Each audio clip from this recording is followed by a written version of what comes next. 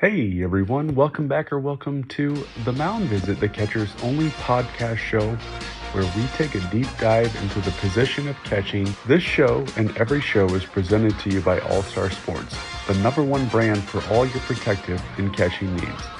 Move forward and rise above. I'm going to cut my intro short because it's been a minute since we've graced your airwaves. So in this episode, we take a deep dive into the Cincinnati Reds Post-Instructional League Catchers Minicamp. On this show, we will hear from former Major League catcher and current Major League catching coach and third base coach for the Reds, J.R. House, bullpen catcher and assistant catching coach, Nate Irving, catching coordinator and former Major League catcher, Corky Miller, former minor league catcher, translator, and coach, Julio Murillo, 2021 Reds first-round draft pick, Matt Nelson, Chucky Robinson, Andrew Salcido, Juan Garcia, Eric Yang, and Daniel Viejo. And a very, very special guest at the end, ladies and gentlemen. So let's get rolling. All right, good morning, good afternoon, good evening, buenos dias. It's a long welcome back here on the Mound Visit, and you all have been asking, and here we are delivering. We're back, and more shows are on the way. But first, we want to give our usual shout out to our partners over at All-Star Sports. Christmas is on the way. What a better gift than a new set of catcher's gear? Or why not a new CM3000 MBK, the Martin Maldonado version? Martin is currently competing in the World Series and is a finalist for this year's Gold Glove Award. I would like to say hello to my co-host. He's a little bit straggling behind here, but Chris, wherever you're at, wish you well. Hope to see you on here soon. All right, so this episode, we are taking a deep dive into the Cincinnati Reds Instructional League with a bunch of their coaches and a bunch of their minor league catchers. So let's get rolling. Thanks again, everybody. Let's start with some intros first. Let's start with our coaching staff. Thank you first, and I'm going to kind of introduce him, and then he's going to give a little bit of background of who he is. So we're going to start with J.R. House. J.R. House, former Major League catcher, and now the current Cincinnati Reds catching coach and third base coach. So, J.R., if you want to take it away and give a little bit of background about yourself and then kind of pass the baton off to the next guy. Yeah, Ty, thanks. This is a little bit different. It's kind of a catching roundtable. You know, we're having a catching camp. It's the first time that we've had it where it's just all catchers for a week. They've been battling pretty good.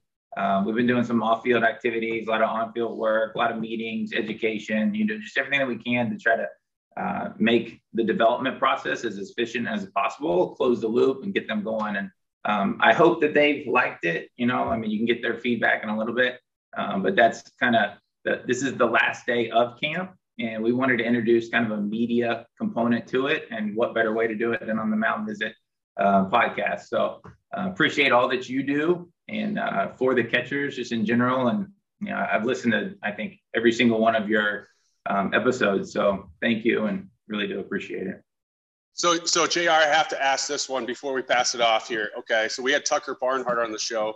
He won the Gold Glove last year, awesome season, everything. So we got down the route of shoe game, right? And we were told by Tucker that you are a guy that just, I think I said to him at one point in time, I said, I swear I saw a picture of JR and he had Jordan 13s on.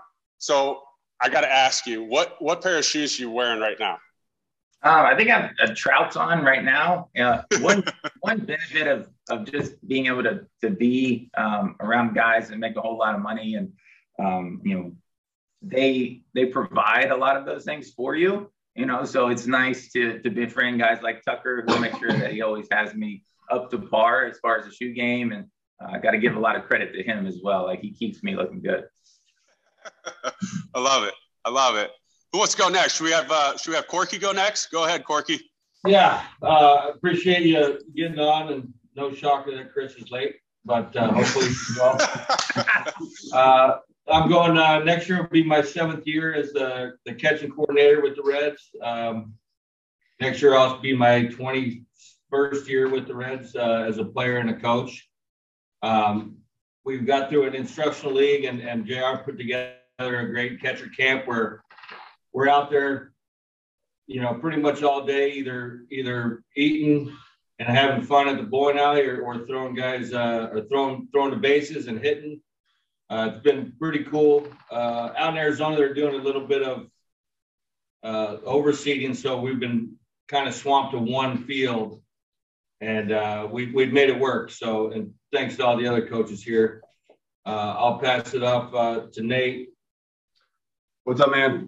Nate Irving. I've been the Major League bullpen catcher for the Reds the last 3 years, and then I assist JR with our catcher's development, and I've been assisting our hitting coaches with some development initiatives on that side as well. And love your show and listen to it a lot. I actually gave a throwing presentation the other day and used a couple of the clips from Tucker's episode with you guys a year or so back. I remember listening to that back in the quarantine time. I was driving down from Sedona or something like that. I was in the middle of the mountains and listening to that podcast. So thanks for having us. Love what you do, and ready to have some good combo.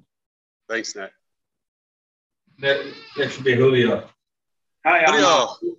Julio Murillo, development coach. It's nice to see you because a lot of these Latin guys follow your content in Instagram.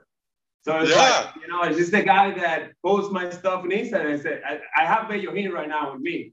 So it's kind of like funny that he mentioned that to me. So we're like going through Instagram real quick. So thanks for the opportunity. My second year as a development coach, was signed in 2009 by the Reds, free agent, come over the States, played for 7 years, went to Cincinnati, worked on the office for 4, and now it's my journey now here, like helping these young catchers to get better. Awesome. Thank you. Who do we want to have go next? Robinson from Illinois. I went to Southern Mississippi for 3 years. I was drafted by the Stros in 16 and Rule 5 to the Reds December of 2020. So I just finished up my first season with the Reds, first full season. I started in AA, finished in AA, and I'm liking it here. Awesome. Thank you. And Eric Yang. I'm Eric Yang. It's my 3rd year with the Reds since 2019. I'm from Los Angeles and went to college at Santa Barbara for 3 years. Very good. Next be Daniel. Here, Daniel Bellohin. I'm from Colombia. I have 21 years old, and I signed with Cincinnati Reds 2018. And I'm good for you here. It's a pleasure. It's a pleasure to meet you. It's a pleasure to meet you here. Good to meet you guys too. Likewise. Hey, what's going on with the hand real quick, Daniel? Broke my hammer bone. Oh, swinging too hard. Yeah. And Andrew Salcedo. Hi, my name is Andrew Salcedo. I am from Colombia. What is it? Years old, 19. What do you play? You play catcher in Arizona.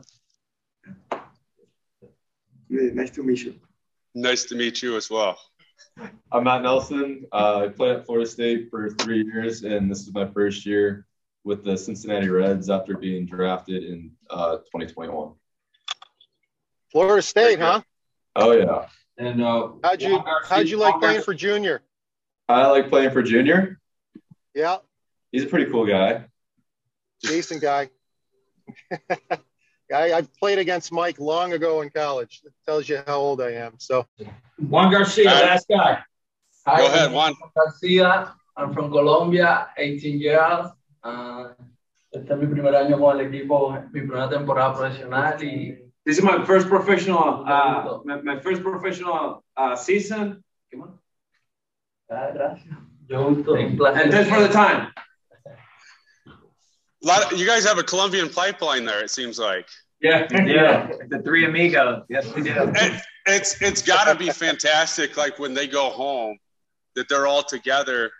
They can feed off each other. They can take their development aspect back home with them. So that's awesome. Unless they really hate each other. I don't think that's – You're competing, right? That's right. All right. Well, let's do this. Let's dive into kind of like – I know you, JR, you gave a really good introduction as to kind of this catcher's camp, kind of throwing it together, putting the pieces in place. For the guys that just got into pro ball, actually, let's go around the room and just kind of give everybody just a chance. What was your first thought of walking in professional baseball, whether it was coming from college, high school, or you're a young international sign, whether you're 16 or 17 years old? What was your first, I guess, overall thought about, man, I'm here. I think at that point in time, you realize that, as a kid, you grow up, you have that mindset of I'm going to be a major league player when I grow up. And now the grind starts. I guess go around the room and just, I don't care who starts, but just kind of give us your first thought of when you entered into professional baseball. Like, what was that feeling like? And then how's the grind been so far? So for me, Matt, it's very it was very similar to college in a way, but coming in my first day, I thought as if I was a freshman on campus again. I walked back in, didn't really know anyone, knew a few staff here and there. And at first, you kind of just you're trying to get your feet wet again, even though you just spent 3 years in college and, you could have been the big man on campus, or you could have been the dude on your team that everybody looked up to. And now you're in another environment where people know who you are, but you don't know who they are until you really get to know them. So it can be a little intimidating at times, but after really getting to know guys playing games and get to know the coaches and the organization, you start to realize it's the same environment that it is when you go to college. Everybody's the same person. Everybody's really cool, and they're just there to help you get better. Now, I'm going to throw you on the spot here real quick, Matt, just because you were a first-round draft pick this last year. You won the Johnny Bench Award, am I right, from college. Do you feel like there's added pressure on you right now? Maybe the first few moments that I was here, just because all that happened relatively quick, because the draft got pushed later back and then all the awards came relatively in the same time. So maybe in that small little bit, in that small moment, yes, but at the same time, now that I am where I am right now, I don't even think about it. It's in the past, and I hate to say it this way, they're just dust collectors right now that I get to look at every single day when I go home. So it's cool, but at the same time, no, I wouldn't say now there's no added pressure. Yeah, what would you say is different from catching in college to catching in pro ball right now? So in college, I didn't call my own game. The coaches would call their game. And pro ball, you call your own game because it's more of a developmental side of it, especially in the minor leagues. In college, the coaches get paid to win. So they're basically in control with that. And very, very few programs let their catchers call their own game. So that's been the biggest change for me so far. Chucky, to follow up on Chris's question to Matt, do you feel like that was the same thing for you coming into professional baseball? Yeah, you've been in here longer. Yeah, 100%. In college, I think my junior year, I was able to call pitches for 3 guys. And then when I got to pro ball, I had the opportunity to work with a pretty good pitching coach, and he kind of took me under his wing and helped me with my pitch calling a lot. And I've developed throughout the minor leagues and still developing to this day on my pitch calling. So how would you guys say that calling a game is different from what they were calling in college or high school, or compared to now having to kind of think a couple steps ahead, setting up hitters, watching tendencies, watching how they take the pitch, all stuff in game that you have to adapt to pitch? What was kind of the biggest difference with that? Eric, you want to take that one? Sorry, go ahead. Yeah, go ahead. Yeah. I was thinking hitters up here just adjust a lot better than college. Obviously, the pitchers you're working with have a lot better stuff, but the hitters also know what they're doing a little more. And it's also I played at a West Coast school, so it was a different type of baseball than pro ball. A lot of bunts and small ball, just trying to cause havoc on the bases. So you have to work around that a little more compared to pro ball. You're solely focused on getting the batter out. Juan, Daniel, who else did I miss in there from our Columbia connection? Andrew. So you three, so coming into from Columbia international ball, where there's probably not so many coaches that are around to really guide you in that sense. So we're on this topic of game management, calling games.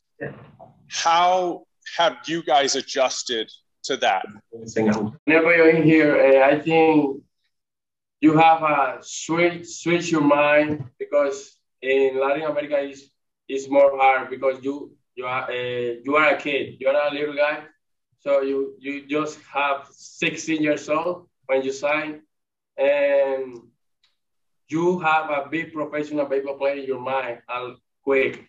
So it's just your mind switch, your body switch, the train switch, all of it switch. So it's just make adjustments quick because you are a kid. So it's my opinion. Very good. Yeah, it's saying that, like obviously coming from Colombia, there's not, like you said, there's not many coaches that have been around, professional baseball, right? So as a kid, you're just trying to hit the ball hard, throw the ball hard, and that's it, right? So when you come over here, now you have fundamentals to do. You have a place to be, right? So it's kind of like when I came over here, I just tried to copy the good things about, the players and the coaches that help me out so I can perform outside, right, out there.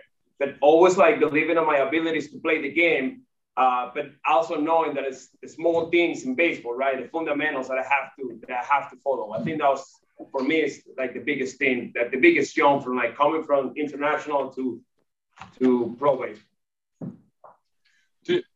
I want to follow up too on this to the international guys. How's the communication been if you say you have a English-speaking, non-Spanish-speaking pitcher?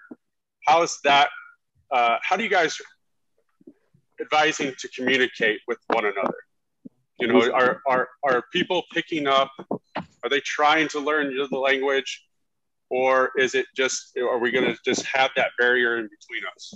They're saying, Saucedo is saying that, like, obviously the bullpens are great, right? Because, like, you got to catch American pitchers. And, at the beginning, he just speak Spanish and, hope that the American pitchers find, like, or learn a little bit or, like, know a little bit of Spanish so they can communicate, right? But after that, like, with the time, you're forced to learn the language, right? Because you're here in the United States. Now, things around the game, it's easier, right? Because it's like, hey, you got to get over, or like, it's just easy things. It's just like sometimes when you need to talk to the pitcher about the signs, what signs he wants to use with runner on second, right? Like at the beginning, he said, I got crossed up quite a few times just because I wasn't able to communicate with them, right? But like, later on the year, I think I got better. Like I learned a little bit more English, and then I was able to communicate like what signs I want to use, and like communicate a little bit more with the pitching staff. Yeah, I think we all speak the language of baseball, right? So. Yeah, and I'll add to that. This year we've done a really good job of not just making it, Spanish learning English. We've done a lot of English to Spanish classes. We've had a good group of coaches and staff around here that are promoting both ways, and we would do a lot of our sign stuff with the man on second base in Spanish as well as in English, so that we aren't getting crossed up. And I think that's kind of taken a turn last 2 years of allowing our English speakers to learn Spanish and communicate in Spanish, so then that gives them a little bit, an easier time behind the plate, instead of just having to learn English, learn the pitchers, learn all this other stuff. So we've done a good job here trying to teach both of that. Very good. Very good. I want to stick on, not so much stick on this topic, but I want to stick with you, Corky, here. So you played Major League Baseball. played at a time where you're starting to see a lot of paradigm shift, where we're quantifying strikes now. Obviously, the quality still needs to be there, but now catchers are getting graded, at the major league level through the minor leagues all the way down. Talking about, positioning, setups, you're seeing a lot more catchers going to a knee. If we watch the World Series that's going on right now, Darno's on a knee 100% of the time, and Maldonado is changing stances, but he's obviously going on a knee. How has that adjustment been for you, for somebody that, and I don't want to use the term old school, but like, has that been a challenge for you? Are you embracing it? Just curious from your perspective, from somebody that's been in the game as long as you have. Yeah, we and JR's brought up a lot of good points about holistic training and holistic catching, allowing us to do everything and promote the strengths of guys. We have guys that are on one knee 100% of the time. We have guys that don't go on a knee at all. And we use the numbers at the minor league level to decipher what is going to be best for that guy. If he's struggling at the bottom of the zone, we might suggest, hey, if you're going on one knee, you might have a better chance. If a guy throws really well, we might say, hey, you can upgrade your framing if you do this, and your arm is really good, so you don't necessarily need to cheat to throw. And then vice versa. If a guy is pretty good at the bottom of the zone that's not on a knee, then we promote, hey, let's get in a better position to throw or block.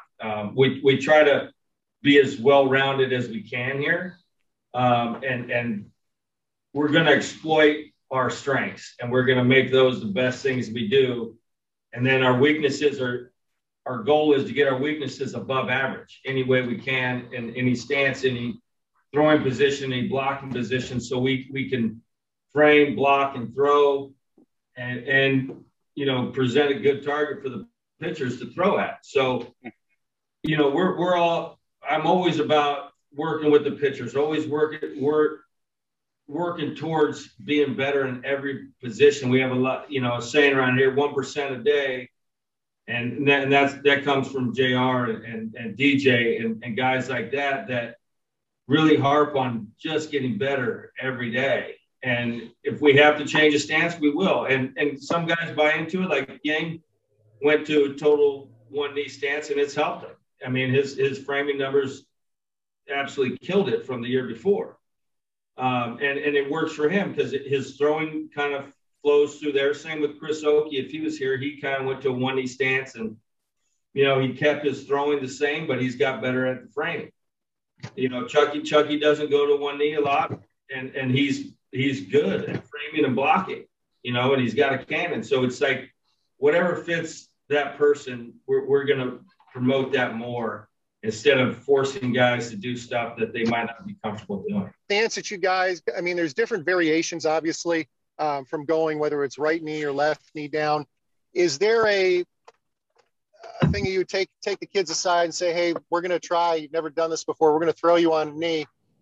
What was kind of the process with saying, okay, instead of going left knee down, let's go with the right, because we might have better mobility out of it, we might be able to block better? What has been the kind of the discussions? And with the guys too, if for those that have never done it before, the first time you're down, did you feel more comfortable on one side than the other? And are you able to use both of the stances, alternate both sides throughout the games? Well, again, it's whatever works with the guy. Whatever his hips might be better on one side than the other. He might be able to frame better from the left side with the right-handed slider. You might, same with the lefty throwing full fastballs to that side. It's kind of, we're taking the approach of not, hey, you got to do this, and you guys know, like when somebody says, hey, you got to go do this, your first instinct is to push back. So we kind of put them in a spot going, hey, try this one knee. And then they would go into it. And if it's not working, then we're, as coaches, are hey, maybe we're going to try this side. Hey, give me reasons. And it was the same thing with Tyler. Tyler Stevenson. I had to tell him, give me reasons why you're doing this, instead of just doing it because he's watched it or just doing it because we suggested it. Like, give me a reason why you're feeling it. That way, if you can feel it, then we can fix it as coaches here. I'll let Yang talk about it because he went from a squat to predominantly one knee. Yeah, so my whole thing was just, it was kind of like a last minute decision to go to one knee. Like spring training, I was doing both, and I just felt a lot more comfortable on one knee. So during the whole year, I would just play around with different stances. I was a little more comfortable with my receiving wise with my left knee down, but blocking and throwing, I had to have my right knee down just because that left foot was anchored so I could slide on the righty sliders. And then it was all about like looking at the numbers too. Julio texted me like a month or two into the season. It was showing me the numbers that I was way better receiving with a right-handed batter than a left-handed batter. And that was with no one on, I'd always go the left knee down. So then with a lefty hitter, I switched it where I'd always go right knee down. And the numbers went up. I think I was able to get better angles or something there that just made the numbers go up. So it was all about just trial and error pretty much. So what I'm hearing is that from Corky's conversation and then the talk about, from you, Eric, there's a lot of emphasis put on the value of a strike. Not to say that the other two don't matter when we talk about the big three. At the major league level, Nate and JR, how does that philosophy start there, and does it trickle down to the catchers in the minor leagues? Or, is there a Reds philosophy in terms of like, this is our foundation, this is what our focus is?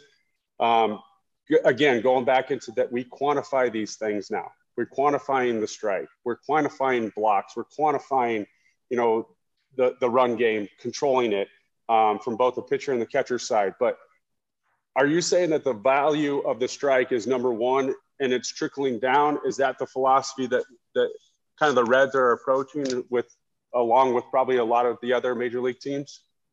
I'll start it and then I'll let Nate jump on it. But for us, game calling is the number one thing. So like leading a staff, that goes in with game calling, right? Like, I don't think there's anything that has any more value in this game than having a good game caller behind the plate. Someone that can actually lead the staff, be the dude that they love. I think that is totally undervalued, and it's what we're trying to build here. We're trying to build frontline guys. Frontline guys can do that. That's number one. So then we go into receiving and framing. You can call it whichever one you want to. We feel like that is number two, and that would be the value of a strike, what you're talking about. And I'll let Nate go into that. The next would be blocking, and then throwing would be last, and then offense after that. Even though I know you need to be able to hit, we're going to do all the defensive categories first, and then hitting would be last on our priority. And Nate can talk about, as far as from a framing aspect, receiving, some of the stances and how we get the objective data and figure out what works best for each guy.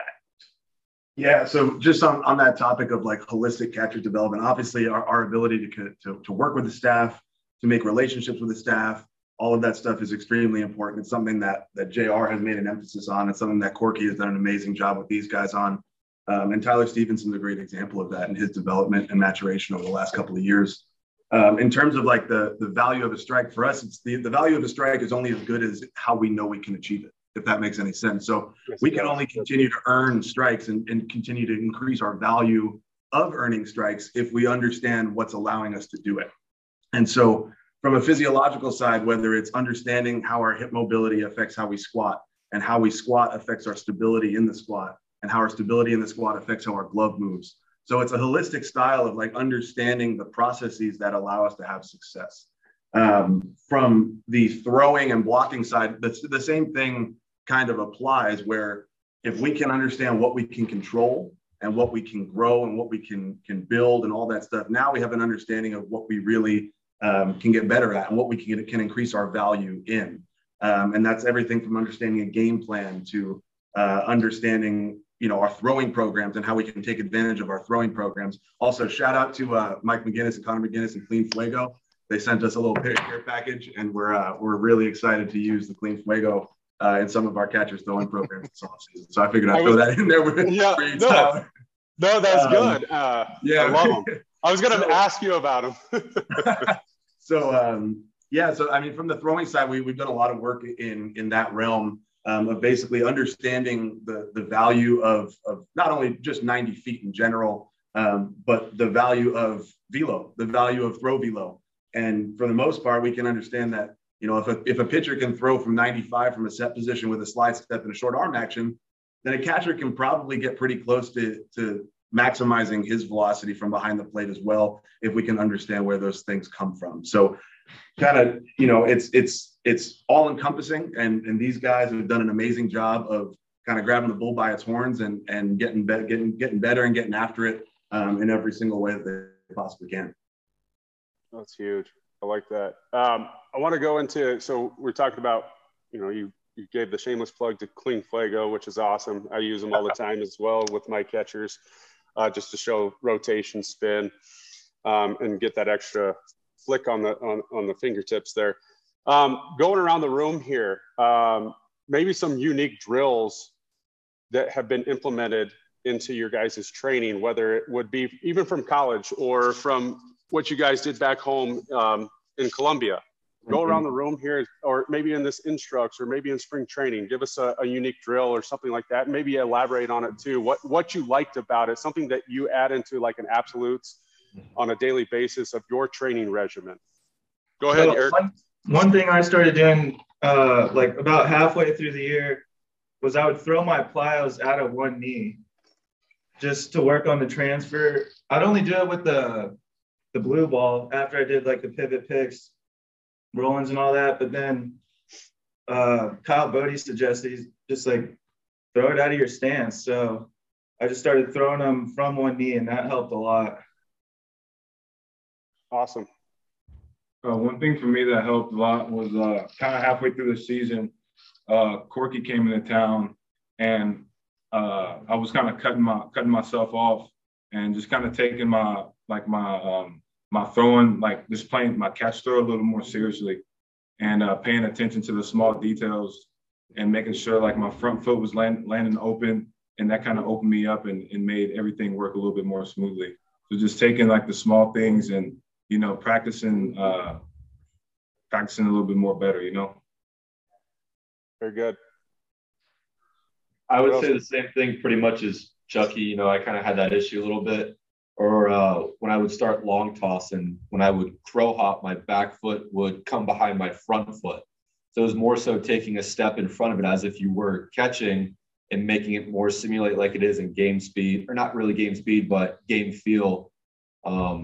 That's more so new that I've learned this year, but drill wise or anything like that, like nothing serious other than like maybe like a count drill. Like, so your fingers are like 1, 2, 3, 4, and like whoever's like flipping balls, it's like they say a number as soon as they flip it, and you have to catch it with that finger. Just kind of like something to get the brain moving a little bit, I guess. Very good. It's interesting. Anything from the Colombian connection? I think for me it's read and react because it's similar to the game. So it helped me to read because I need before the game I need drills ready, or I need reactions. So I need reaction or drill for the game before the game because I'm ready for the game. Very good. I'll add in one little nugget. Something that we started to do at the major league level, and that Corky's done an amazing job of incorporating with these guys at the minor league level, is taking all of the different modalities and tools that we have available to us from a throwing side and using them to our advantage, whether it be pitchers' tools or infielders' tools or outfield, whatever it may be. And so we kind of started to devise throwing programs for the off seasons of these guys like Tucker and Tyler Stevenson, Kirk Casale, And we broke it up into two different sections. One, basically the throwing process, because good throwers are good throwers and throwing is the same no matter what position you're at. And then being able to understand the squat to throw pattern and how that affects what we can do from a throwing biomechanics side. And so it's been really cool. And these guys have taken a hold of it, and they can maybe speak to like how they felt with the incorporation of a lot of these plyo drills and different drills, but using everything that we have to our availability to, increase the velo that we can produce with our body just from a pure throwing perspective, but then understanding and programming different drills or different setups or environments or whatever it may be to just give us some self-awareness and some feel of how we're getting out of our squat into our throwing pattern and stuff like that. So from the throwing aspect, that's been a big focus of ours over the last couple of years, is really understanding everything that goes into it, and then understanding how we can train it to the best of our ability and to get these guys, get the most out of their bodies. Awesome. JR, I want to throw this back at you now. So I think it was during spring training or towards the end of spring training, you guys did your Catchers Olympics. Can you kind of describe to us what's all involved with the Catchers Olympics, like some of the drills and stuff? By the way, were you in a unique outfit? Were you in like a referee outfit? I think I saw a video. Yeah, so we changed the name of it to like American Gladiators. Yeah. So we all kind of wore like American Gladiator outfits, and we have a video guy / advanced scouting guy, and he's maybe 100 pounds soaking wet. And we had him in the tightest little leotard. It was pretty tremendous. But we just tried to match like the different skills from catching and like take the theme of American Gladiators and just make it intense, and keep track of who the winners were, make it timed, make it difficult, challenge them, and then make it fun, and kind of put on a show. Like we brought some cameras out there to watch, and the guys just enjoyed it, so it's something that we try to do every now and then, just to make sure that we're doing new things and keep it going. But at the same time, it helps them to get better, and they like it, and we enjoy it. We got one today. You do? Yeah. The American Gladiator costumes will not be making an appearance. Thank you very much. Nate, do you ever get involved with this? We had a guy by the name of Craig Driver, who's a coach for the Chicago Cubs right now. But when he was the bullpen catcher for the Phillies, he said he would participate in a lot of the drill stuff with the catchers. Do you ever participate at all? The participation in the drills, not so much, but obviously I've been in the bullpen for the last few years. So it's actually been a really, really cool experience, because anything that I would suggest to Tucker or Tyler or Kurt, I had to kind of beta test beforehand with their physiological capabilities in mind too. So understanding that Tucker's a really mobile dude. And so what he can do with his body may be something that I can't do with my body. And Tyler and Kurt being, bigger dudes, what they're able to do with their body can be different from somebody else. And so it's been really cool to kind of be both on the development side, but also still have the ability to like get back there and put the gear on and really be able to beta test all the things that we're doing for their benefit, so that they know that whenever, we suggest something, or whenever there's a conversation, it's been completely thought out and thought through. And it's also been tested to make sure that, their health, their careers are all taken into account too. Well, let me guys ask you this. I mean, I played with Corky, and Corky, threw out a ton of base runners, very solid defensively.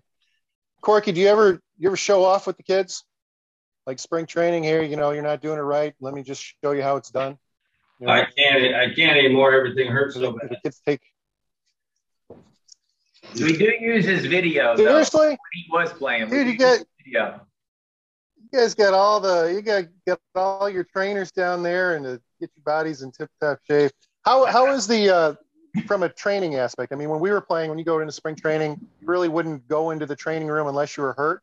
But now with you got a ton of different people on staff.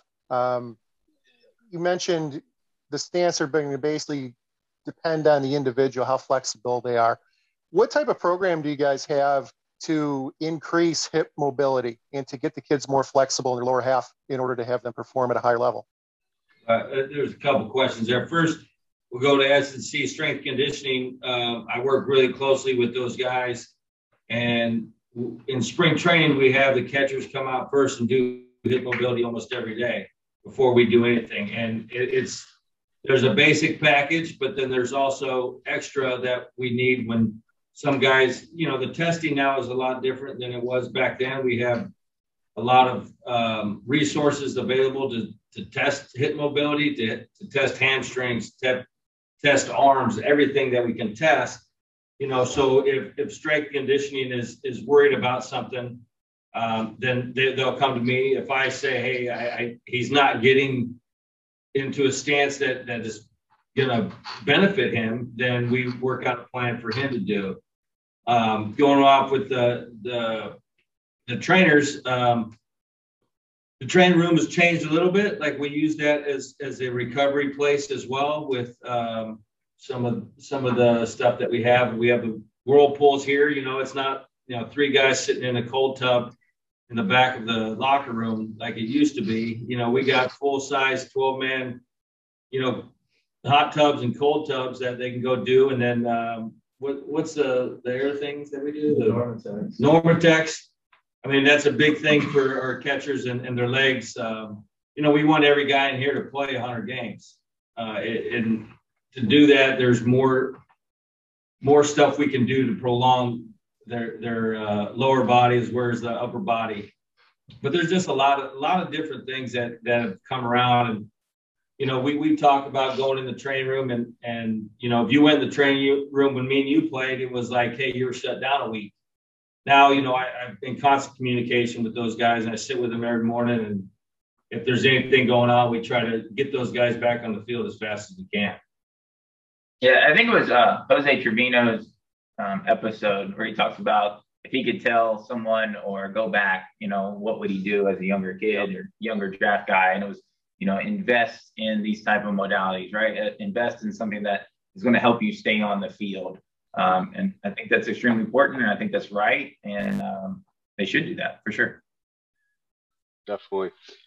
So we were talking, Chris was talking about emulating, you know, Corky and throw, and you guys watching video. Just to go around the room here, was there any catcher in particular as you were growing up that you tried to emulate your game after, or somebody that's in the league right now? I mean, you guys got 2 fantastic catchers at the major league level to kind of model your game after. Now everybody's different, but is there something that you take away from, hey, this is the guy that I watched when I was a young kid, and then now I'm focusing on this. I want to try to do this and make it my own, or what? So I guess the first question of that is, was there somebody that you emulated growing up into your catcher game? Some of you guys might have even converted to catcher, so you had to learn it pretty quickly. So if we can go around the room there and just kind of give. I think most of the guys that we've talked to, whether they're, most of the big league guys have typically started off as shortstops. So how many guys in the room, you know, actually started off as shortstops, whether it was in little league, high school, and then you decided you didn't feel like you wanted to run as much, so you converted into a catcher? You had a linebacker count? Well, go ahead and tell us who you are and started as a catcher, or excuse me, a shortstop or an infielder. Go ahead. Eric, you raised your hand, right? Yeah, I was playing short and third all in high school, and then sophomore, junior year in high school, I started catching, but I'd always just go back and forth in between the two, just depending on the day and like the team's needs.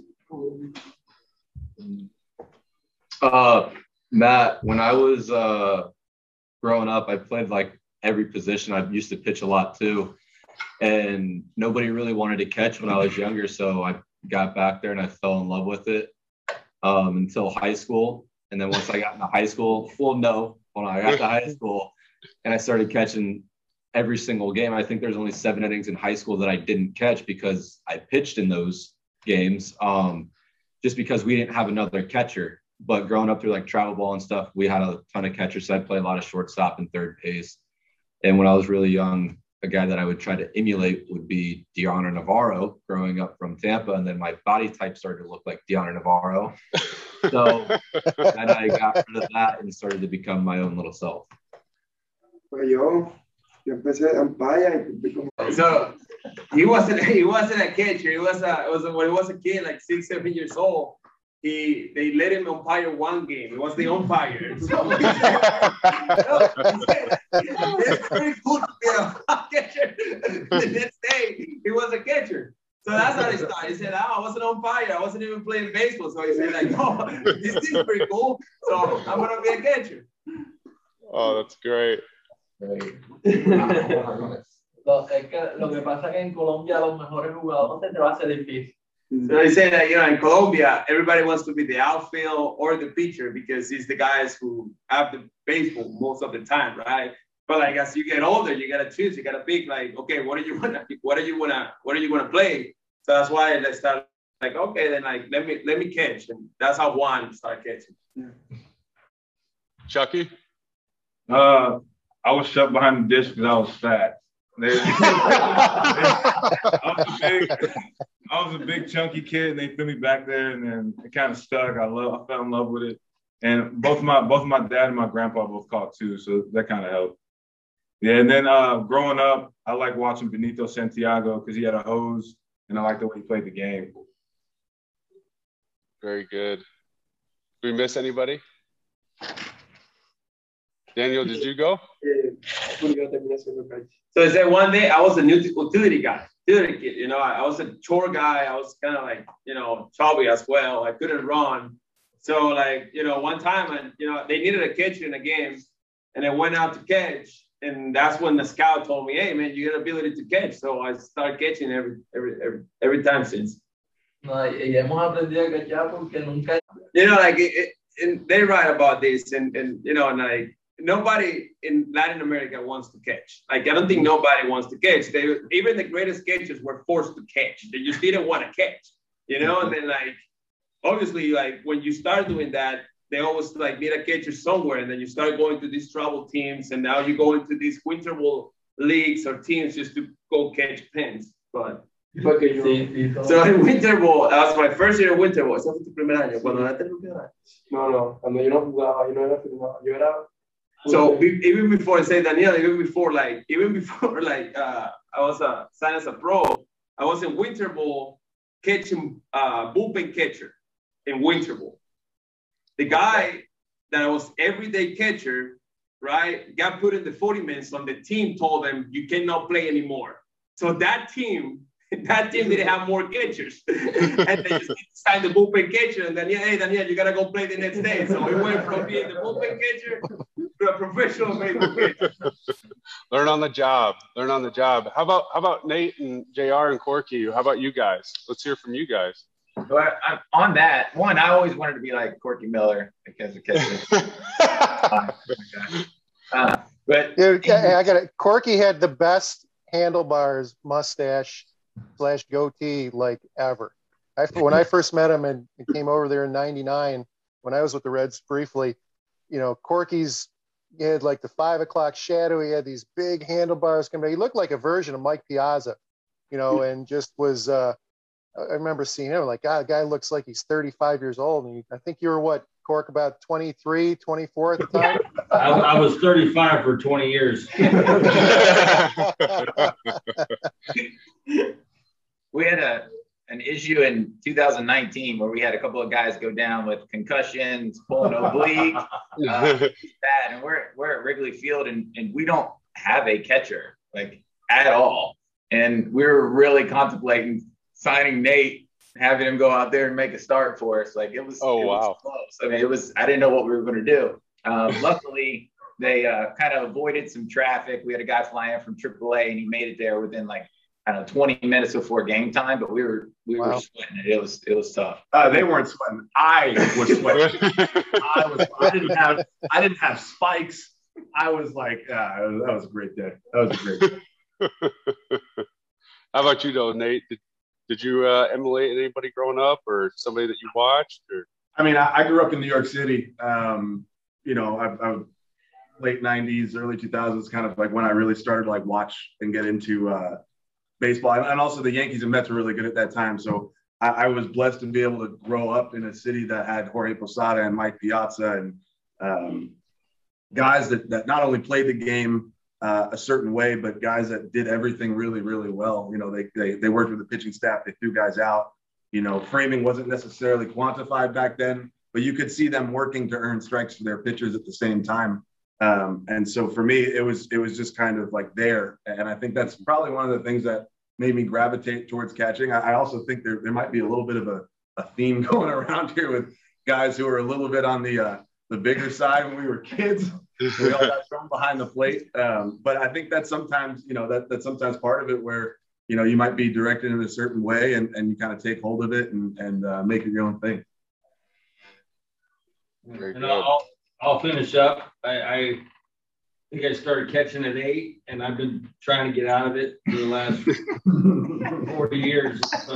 It just never worked out that way. I mean, I tried out for my high school team at second base and center field. I was the skinny kid in high school.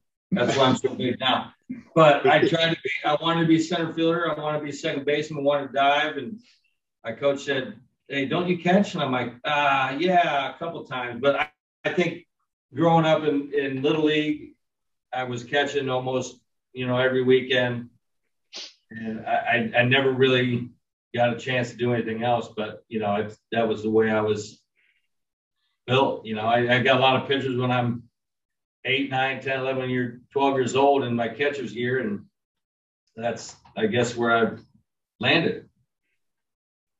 Awesome. Yeah, I remember watching you, Corky, growing up, and I always loved your setup and everything. And I wasn't as flexible as maybe Nate is. I've watched Nate and seen how much he can move. He looks like Gumby in some of the videos and stuff that I've seen. But no, I loved watching you play.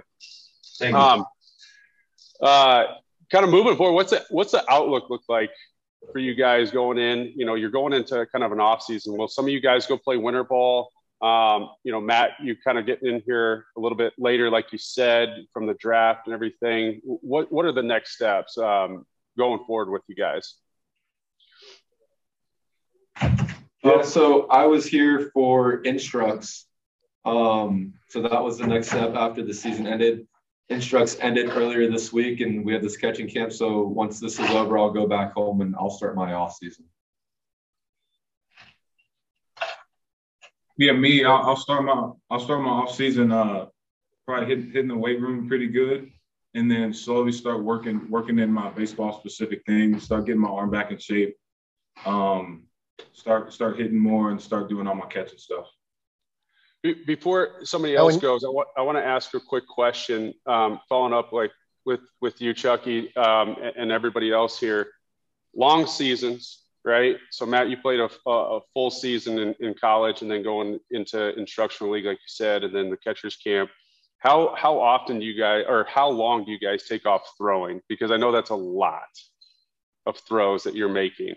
And when do you pick that up? Like you said, Chucky, you're kind of starting to pick that up there soon.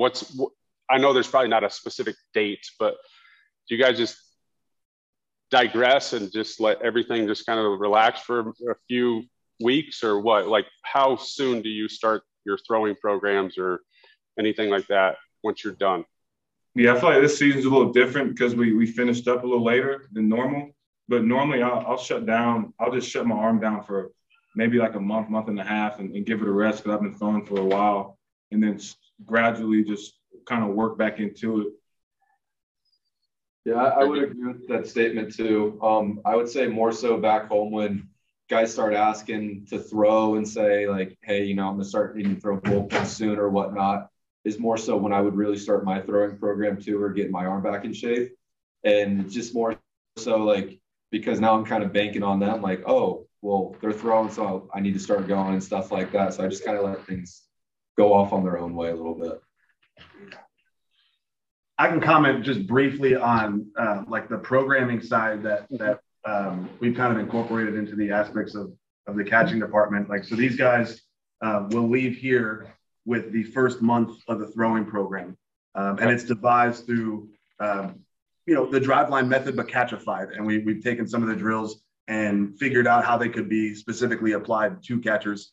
And there's no dates on it. And so they have the ability to start and pick up a ball when they feel ready. But in those kinds of programming, we've also incorporated stuff from the functional range conditioning program, and being able to utilize things like control articular rotations to basically increase the joint capacity while they're also recovering from the season, so that when they do start their throwing program, there's no loss of range of motion. There's no kind of like greasing the joints again, but their bodies are primed and ready to be able to go through the movements and the challenges of starting a throwing program and beginning their offseason from that standpoint. So that's kind of how we've attacked it from like a coaching and development side. And then these guys have done an absolutely unbelievable job of taking that stuff and putting it to use. Excellent. So I got a quick question. So for starters, I think Catchified just became a new hashtag. You like that? That's awesome. I'm going to use that later today. Secondly, with the Clean Fuegos there, obviously we can talk about different training devices. There's a shitload of stuff out there for catchers right now. What do you guys use as far as any type of training tools, as far as training gloves or any other equipment? I know, who are we talking to, Tyler? One time, I think it was Austin Hedges was telling us that in his off season, he was at the hardware store and bought the knee pads that you would see roofers wearing because they were super padded. And he's like, that's what I use for my blocking routine during the off season. But what type of training gloves do you guys use, or do you not use them? Or we use like what's it called? Bolero? Yeah, the heavy weighted glove. Yeah, we got like a lot of mini gloves, like weighted glove, and then just a regular small one. There's some like without the web in it. Equalizer, yeah. Yeah, we got all types of different gloves. Every time. I wouldn't go near the Equalizer.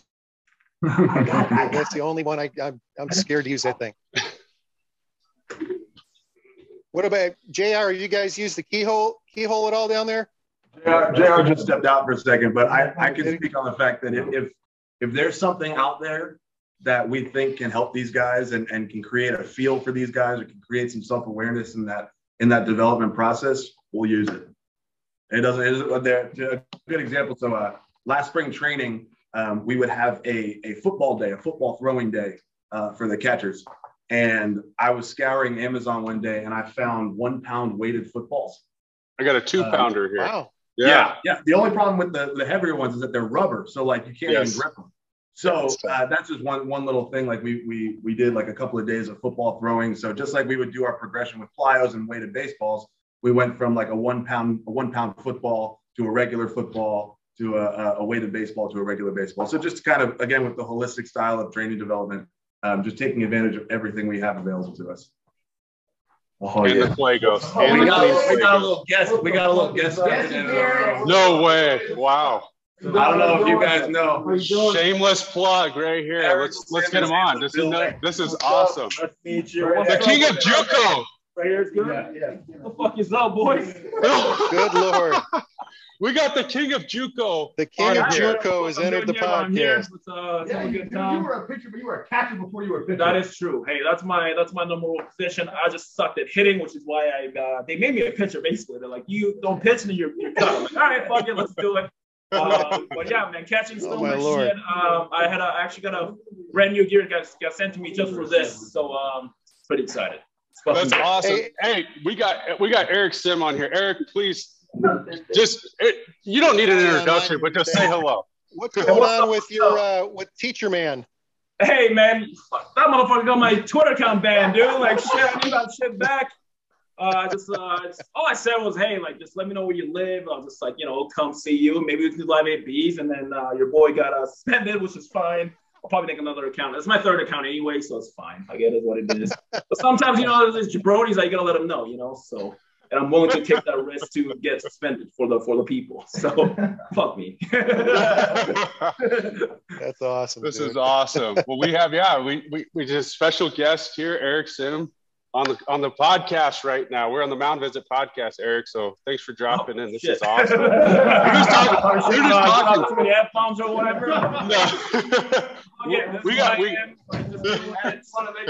Well, it's a catcher's podcast. He's welcome. Edits, if you want to get monitored or whatever, I'm not your guy. But it is what it is. I got a great story for you now that Sim's here. Hey, no, we treat the show like it's a locker room. So sit around in your in your chancletas and your sliding shorts, and you're good to go. Go. And that's what I'm good at, so let's fucking do it. I was with the D-backs in I think it was either 2014, 2015. We were playing at the Giants place. Yeah. At the Giants old minor league facility, they have a bullpen where there's like 10 mounds, right? Yeah. So I wasn't catching that day, and Sim had just pitched the day before. And I remember to this day, you were like, gosh, you guys had all of my stuff. Like, I got knocked around. You guys were on my fastball. You guys were on my slider. I don't know. I felt great. I don't know what happened. And I turned to Eric and I was like, listen, man, you were tipping everything you threw yesterday. I don't know what to tell you, bro. I just wanted to help you out here. Yeah, it didn't really turn out great. Let me just end up there. Hey, now we're both here. So now we're both here. We're both washed out. Let's fuck it, buddy. Whatever. Hey, Eric, I got to ask you a question. Did your boy actually ever catch the ball that you were hitting with the wiffle balls, with the blitz balls? Not yet. We actually tried that yesterday too. We're very close. We're tipping the glove right now, so we're getting closer. I'm actually getting better at hitting them too, which is great. I'm getting better. It's something. But I got to. He's got to go with a bigger glove, dude. Rip them as hard as I can, and then they try to catch it. He got hit last time on the shoulder. I'm like, just man the fuck up and catch it. That's what we're gonna do. That's what we're here to do. You gotta do whatever it takes for content. So Chucky's gonna take on that drill today. Let's go. You ready? Russell, oh my God. He's like, what the fuck? What do you mean? I just started with this shit.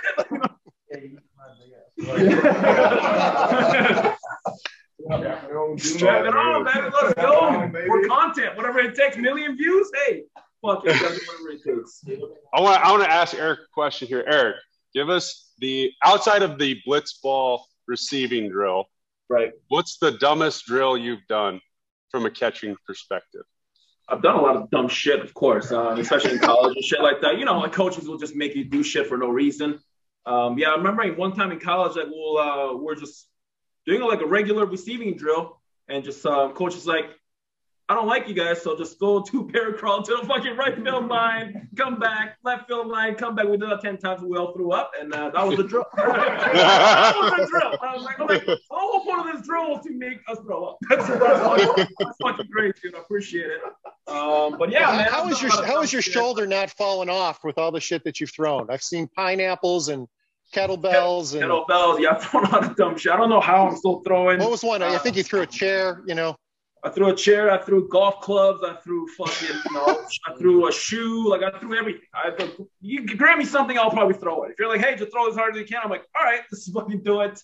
But that's why my arm's kind of fucked up right now. But I'm good. We're gonna do some catch and throws, right? We're gonna do throws at second base or something like that. Oh yeah. Yeah. Hey, good throwers are good throwers. Hey, no matter what's in hand, just do it. Just fucking grab something and throw as hard as you can. That's what I do. But yeah, man, it's been good. My arm's actually fine. Like, of course, when I threw kettlebell, I couldn't throw anything with the months. Like, that was bad. I couldn't wipe my ass, actually. I literally, like when you're wiping, you gotta like go in there. I couldn't do it. I just couldn't do it. So I had to do it left-handed.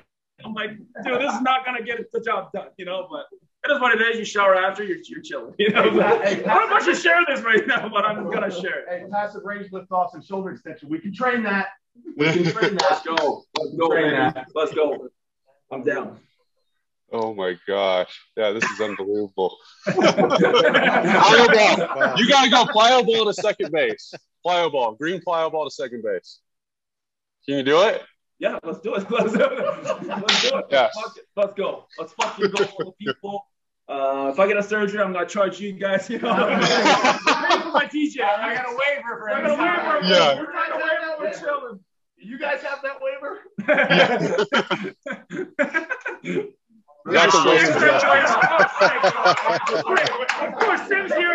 Make sure you fucking sign this thing. We are signing a waiver right now so that nobody can be charged. I thought it was like joking, and then he became like, that's fair. That's a fair assessment when Sim's in here. Like, so if I'm gonna do something stupid, he could probably get hurt. What's today's date? I don't know today's date. 30th. So I'm gonna throw this out real quick because I've done this with long tossing with some of the kids over here, where we started to use softballs. So Eric, throwing the softball, I think you threw like 82 miles an hour or something like that. Yeah, 84.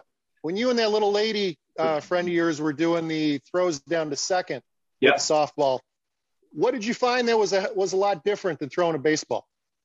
Just definitely the grip for sure, because the ball itself is definitely bigger. So I was grabbing like a baseball, and then my hands decently sized big, and I was doing that, but I was cutting everything. So like, and Paige kind of showed me the stupid fucking softball grip, and I started doing it, and it was more straight. So I'm like, let's do it. Let's just do that. So I grabbed like almost like right here, but I made sure like I was staying inside right here, so I'm not like cutting everything. I was like more here, and then it was going decently straight, and I got to 84. So I mean, 84 is gas. So I guess that's great. Let's go with that. We gotta wrap this thing up. No problem. Get on the field and get after it. Anything? Let's go. Questions? Do you guys want to ask real fast? No, this has been fantastic. This is unique and a lot of fun. And no, we appreciate you guys' time.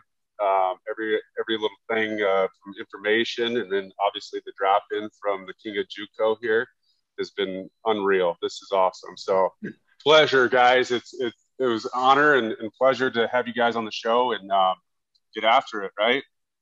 Yeah, thanks for getting us out of bed. We haven't been able to do a show in a while just because of our schedules and the season and everything. So this is a lot of fun. If any of you guys want to come on, go ahead and just send us a message, and we'll pretty much what we'll be doing up until spring training. So anytime anyone wants to talk catching, just feel free, give us a shout, and let's do it. Hey Sim, what's your new Twitter handle? Hey, I tried to make another account, and then I think they banned my IP address, so it got banned right away. So I need to figure out like some kind of VPN, some kind of back way. I'll figure it out. I'll let you guys know. But right now, follow you on Instagram, right? Yeah, I'm just on Instagram. I'm on TikTok. I'll shoot him a little message on TikTok today. Let me know whatever, and we can link up, and I'll hop on whenever you guys need. Just let me know. Perfect. Sounds like a plan. Guys, thanks a lot. Appreciate it. Thank you. Appreciate it, guys. Good luck, guys. Best of luck to you.